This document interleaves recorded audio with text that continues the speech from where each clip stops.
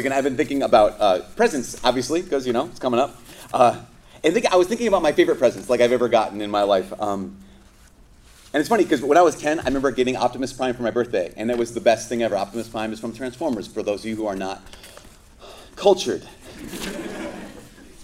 It was one of my favorite presents, but it wasn't the best. And then when I was about 5th grade, I got a back for Christmas. I got a bike. It was awesome. It was the greatest thing because I had up to that point only ridden hand-me-down bikes, and my older sisters, I rode the girls' bikes, so the banana seat with the girls' seat with the whole thing. It was my first chance. I remember getting this bike when I was in 5th grade and being so excited, and then realizing I live in Minnesota, so I will not be able to ride this bike for the next 5 months. So that's fine. It was a great gift, but it wasn't like the best gift ever.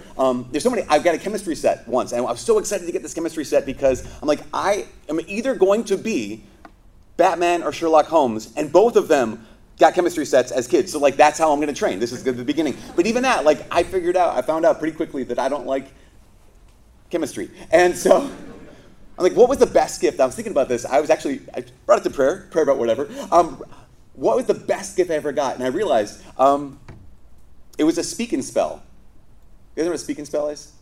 Speak and spell is basically a little, it looks like a tablet, and it would ask you questions about how to spell words, and you type it in, and you get it right or you get it wrong, and I'm a nerd, just confession, right now. I just want to let you know, my favorite gift. I played the speak and spell so many times, and I realized, why do I think that was my favorite gift of all time? Not because it was the best gift, it was the most useful gift.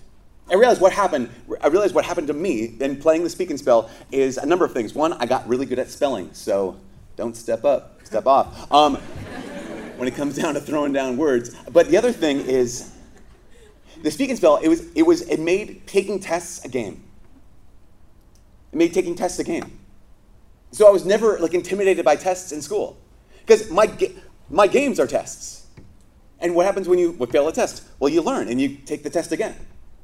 And it was this crazy thing. I realized that's why I'm praying about this thing. I'm bringing it back and saying, oh my gosh, this little tablet game, it shaped me so profoundly that I realized this is probably out of all the gifts I've ever received. I don't see, because of the speak and spell, I don't see failure as failure. Or failure as final. I see failure as I just learned. Let's go again. I don't see falling down as the end. Falling down is, okay, now I'm better. Let's go again. Because of that speak and spell, because of that gift, it's changed so much. And maybe for you, actually, your gift, the best gift you ever got was a bike.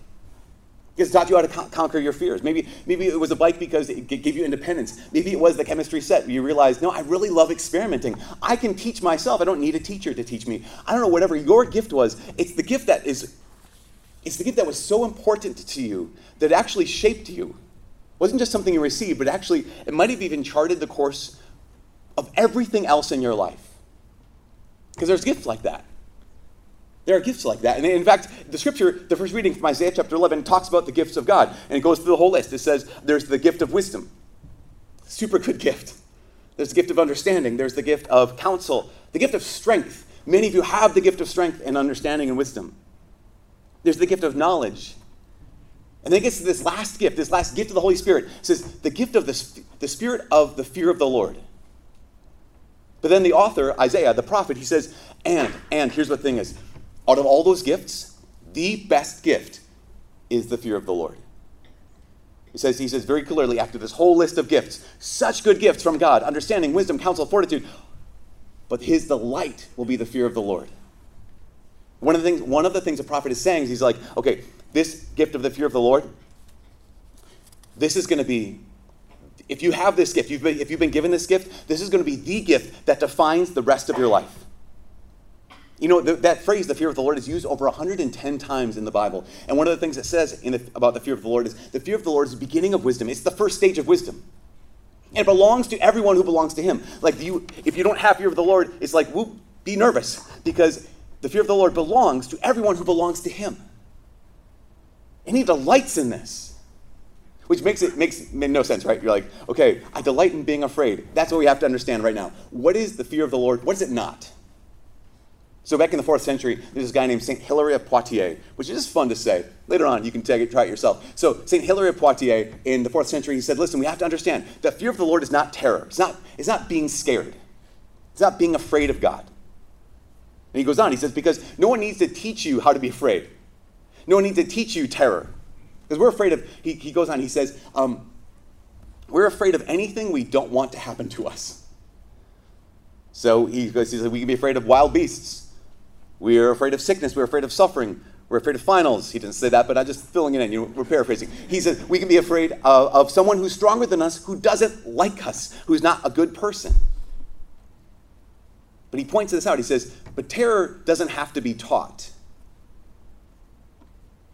You don't have to learn it. Fear of the Lord is something that can be taught.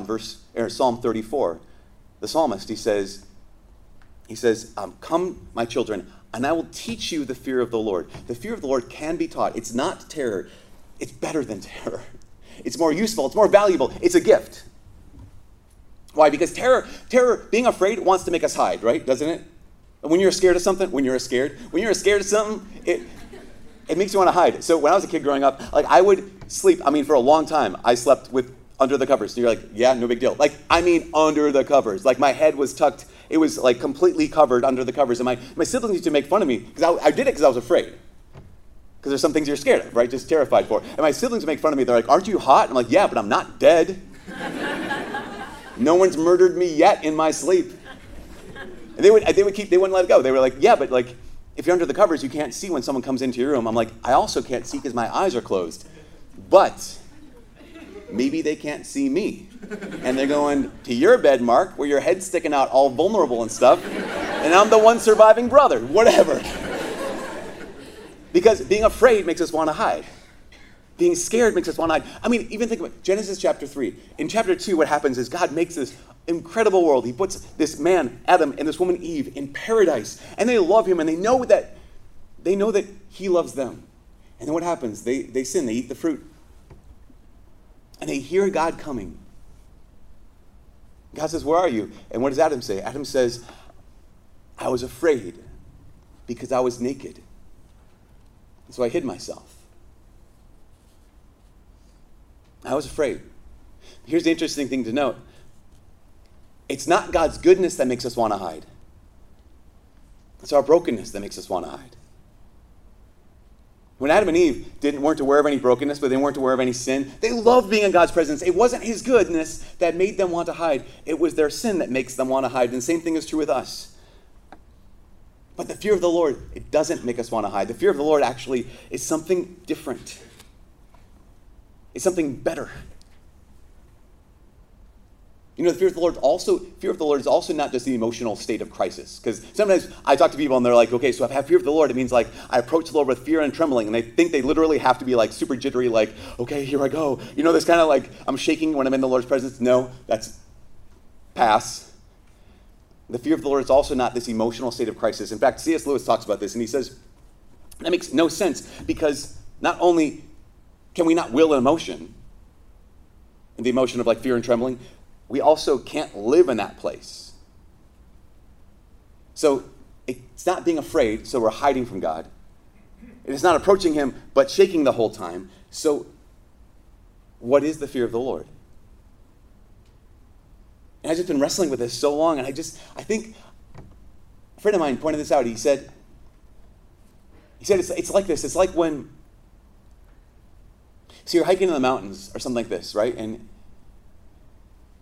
you come upon this scene that just makes you stop. You see this vision of something, the mountains, the woods, the whatever this is, but it's so incredible. It is so literally awesome that you have to just, in its presence, it grips you. It grips you. And it takes a hold of you. So here's the fear of the Lord. It's not, I'm terrified. It's not, I'm scared.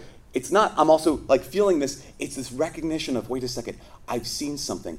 I've stopped by this. This is bigger than me. Maybe even this is dangerous. I don't want to move on. I don't know if you've ever been gripped by God like that. Have you been gripped by God like that? Because that's what the fear of the Lord can be like. But it demands that we stop. It demands that we see. It demands that we let ourselves be gripped. And I don't know if we like that. Not only are we so busy, we just rush past. Imagine this. We rush past gorgeous sights all the time. We rush past people who are made in God's image and likeness without even looking up all the time. So we don't stop, we don't see, and also I don't know if we all like being gripped by God. Because I think we'd rather be comfortable. I think a lot of us would rather, have that sense of, even we'd say this, I don't know if I'm comfortable with the idea of, the fear of the Lord. And I say that's okay. It's fully okay. Because this isn't supposed to be comfortable. There's this rabbi, his name is Rabbi Abraham Joshua Heschel. One of his students, he came to him, and the student was kind of far from God, and he came to the rabbi, and he said to Rabbi Heschel, he said, it must be gratifying to spend all of your time, all of your life amid what he called the comforts of religion. That'd be really nice. It might be gratifying to spend all your life, rabbi, amongst the comforts of religion. And Rabbi Abraham Joshua Heschel looked back at him and said, oh, no. God is not an uncle. He said, God is not nice. God is an earthquake. To be gripped by an earthquake. This is what it is to experience the fear of the Lord. I'm not saying hey to my uncle. I'm being gripped by an earthquake. Peter Kreeft is one of my favorite philosophers. He worked at Boston College for years. And he said, true religion might lead to comfort ultimately, but it never begins in comfort. He said it always begins in repentance and humility and fear. It always begins there. Here's the clarification. Therapeutic religion begins with comfort. Therapeutic religion wants you to feel good. That's the goal of therapy, right? That's the goal of therapeutic religion. It wants you to feel good. But Judaism and Christianity, they're prophetic religions. They're not therapeutic religions. Judaism and Christianity are prophetic religions, which it doesn't want you to feel good. It wants you to be good. Our Lord, our faith, doesn't call us to feel good. Our faith, our God, He's a prophet. The prophet who goes ahead of him calls us not to feel good. He calls us to actually be good. Look at the gospel today. John the Baptist, he's not offering people comfort. He's not saying, hey, come to me and just feel the waters of baptism. Isn't it awesome? In fact, when the Pharisees and Sadducees show up, what does he say? You pack of snakes. Ouch. Listen, I promise you, I will never call you that. Ever, ever, ever. But the prophet does. And the prophet says, if you really want repentance, if you really want to change, if you don't just want to feel good, but you want to be good, he says, produce good fruits as a sign of the fact that you're actually willing to change. You can't just stroll up to God like he's your buddy. This is what the prophet says. You can't just stroll up to God like he's your buddy. God is not your buddy. It's not about being comfortable, because when God becomes your chum, he quickly becomes your chump. Retweet. So when God becomes... But this is true. When God becomes your chum, when he becomes your pal, he quickly becomes your chump, because we start thinking this oh, no. He doesn't mind about that. I know the commandments say this, but he doesn't mind about that. Oh, really? Listen, that's not the God that I follow. The God that I follow doesn't care about this or that or the other thing. And we realize that that's too little. And I begin to dismiss God. Think about when Moses meets God in the burning bush. God says, Moses, take off your shoes. The place where you're standing is holy ground. Moses is oh, no. No, the God I know. What does God care about footwear? This is ridiculous. I don't know what God cares about footwear. But what he reveals to Moses is he reveals that he's there. So Moses, act like it. This is what it is to be gripped by God. This is what it is to have the fear of the Lord. It's to realize, okay, God is here. Therefore, I need to act like it. God is here. Therefore, I need to act like it. And again, I can still hear, but I want to feel comfortable. Shouldn't we expect, because here with Jesus, who loves us, he comes close to us. That's what Christmas is all about. Shouldn't I expect to be comfortable around him? And I would say yes and no. Yes, in the sense that he calls us his friends. He calls us into intimate relationship with him. But maybe like this. Maybe as comfortable with him as we would be if we worked near a nuclear reactor. That may be how comfortable we should be with God. As comfortable with him as we would be if we worked with a nuclear reactor. I have a buddy, he's a priest out in Michigan, and he went to seminary with a former nuclear physicist who also became a priest. And the nuclear physicist was kind of a weird guy, and he told my friend Father John, he said, Father John, or they were seminarians, so, hey John, have you ever seen a nuclear reactor? And like an ordinary human being, John said, nope, I haven't. And the guy said, you really should. He says, it's incredible. If you look it up online, just it's incredible to look into this nuclear reactor. And he says, but there's this wall of protective glass around the reaction. And he said, if there was even a crack, the smallest crack in that glass, and you were standing in front of it, you would cease to exist in less than an instant. And he said, that's what I always think of when I walk in front of the tabernacle with Jesus inside. Because this is the God we're gripped by. To be as comfortable with him as we would be with the nuclear reactor. If there was a crack in his goodness, there isn't, but if there was a crack in his goodness, we would cease to exist in less than an instant. Because here's the problem with comfort. I love comfort, but comfort can also often lead to us being casual with each other. If we're comfortable with each other, we quickly become casual. Don't we do this? Think about last weekend at Thanksgiving, or next week when you go back home for Christmas, hopefully. We become, oh, I'm home, I'm comfortable again. And then at first it's nice, it's good to be comfortable at your home. You should be comfortable in your home. But then being comfortable with our family, being comfortable with our friends, with our roommates, it leads us to being casual with them. And that casual leads us to being careless. How many times have there been like hard words in your family because I was careless? I was so comfortable that I became casual, and then I was so casual, I became careless. Not being stuffy, like not being stiff with each other, but just actually taking care. Like this is someone who's worth loving. Like this is my mom, my dad. They're not my pal. I love them and they love me, but maybe we're not friends. You know, it's funny, as I mentioned at the beginning of Mass, last Sunday, this is the week anniversary of our Bishop Paul Serba's death. Next Saturday is the 10th anniversary of his ordination. This upcoming December 14th, 10 years ago, he was ordained to be our bishop. You know, it's so cool. The day he got ordained, it was the night of our Christmas party that we just had on Friday. We invited him to come on the night of his ordination. Hey, come by Newman and judge our talent show. Dude, he showed up. And he pretended to have fun. I was just so like, what a heart, what a great, incredible man. So then I was like, oh my gosh, I knew him from when he was Father Paul Serba back in the Twin Cities. And I'm like, I love that priest, he's so good. Now he's our bishop. And I asked him out to dinner one night, and later on that week. He said yes, and we sat down to eat at Bulldog Pizza. And within like maybe 5 minutes, I realized, oh, we're not gonna be friends. Not because he was mean, not because he was cruel, not because he was cool. He just was like, no, I'm your bishop, you're one of my priests. And we're not going to be pals.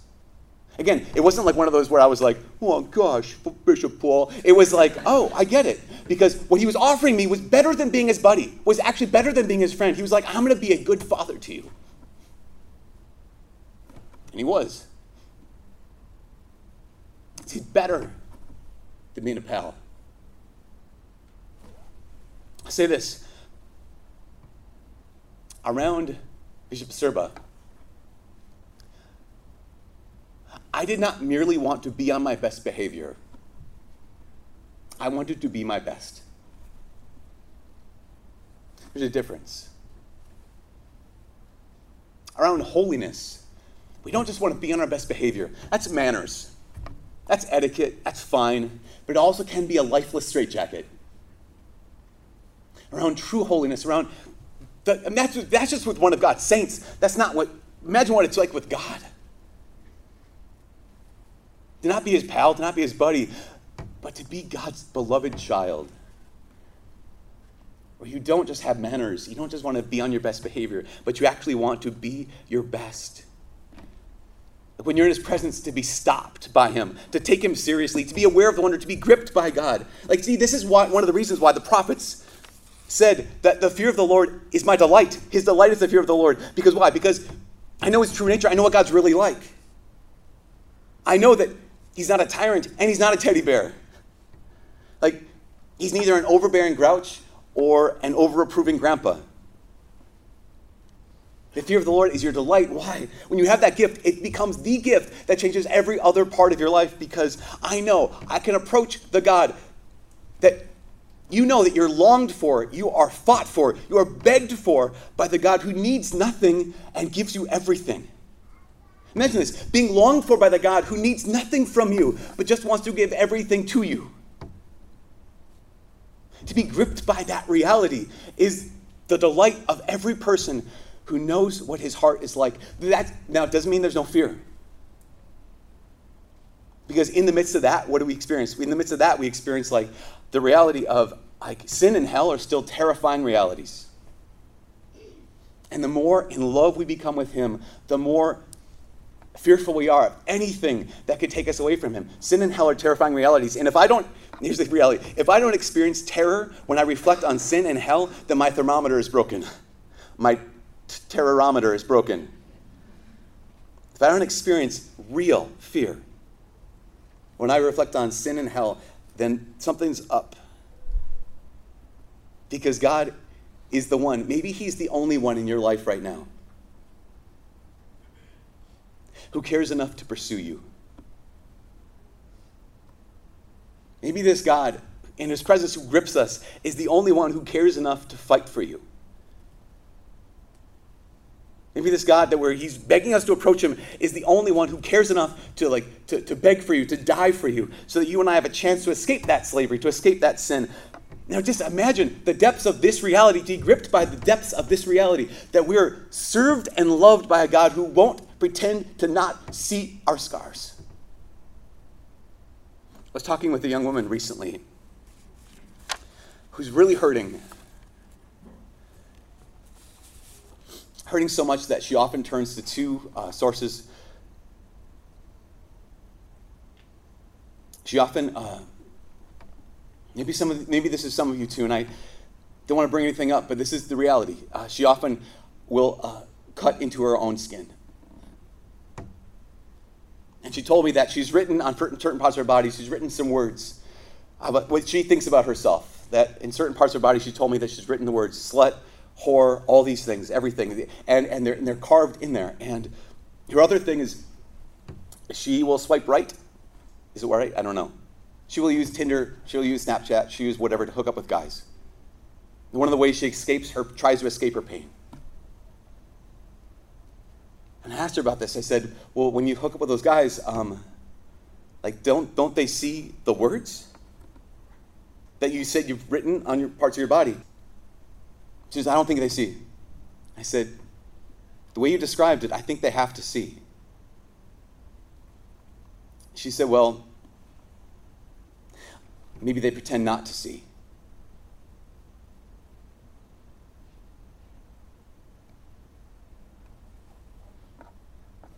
Maybe they pretend not to see. See,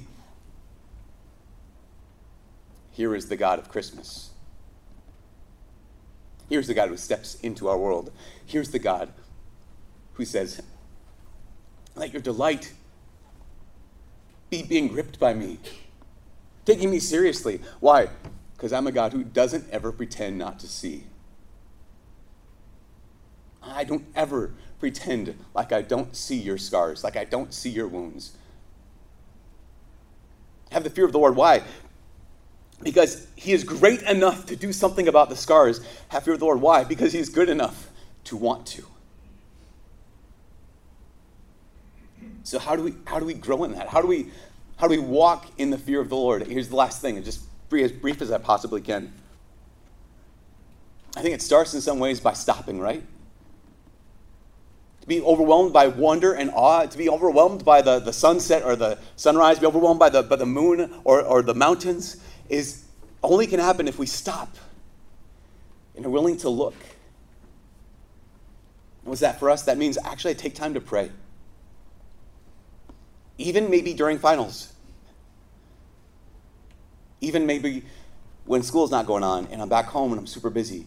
Maybe it involves just stopping and entering his presence and praying. Then maybe it involves being gripped by him and having to just let him hold you, even if it's uncomfortable, and hear the words of the prophet, the prophetic religion, not the therapeutic religion, that says, listen, there's more for you. And maybe it means examining your conscience and saying, wait a second, God, how am I far from you? I see how good you are, and you don't want me to be at my best behavior. You want me to actually be my best. Maybe an examination of conscience and saying, God, where are you? What's the distance? What's the gap between where I am and where you're calling me to be? That's an examination of conscience. The difference between where I am and where you're calling me to be. And maybe lastly, it involves letting the God who doesn't pretend not to see your scars to actually have your scars. Maybe it involves actually letting the God who will never pretend to not see your scars, to actually have access to your scars. This Tuesday night, in this ballroom, we're going to have a bunch of priests here from 7 o'clock to 9 p.m., 7 p.m. to 9 p.m. Just to come here, they're going to spend 2 hours here just to wait for us to go to confession.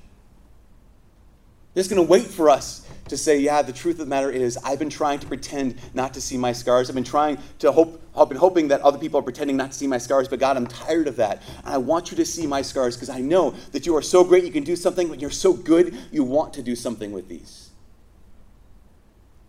Just 3 steps, 3 things, so simple to experience the delight of every saint, the delight of every prophet, the delight of every person who's ever belonged to God, to stop and wonder, to be gripped and realize, God, this is where you're calling me. And to not pretend to not see your own scars, but to hand them over to the God who is so great, he can heal them, and is so good that he wants to. This is the fear of the Lord. And it is a gift that can change everything else for the rest of your life and for the rest of eternity.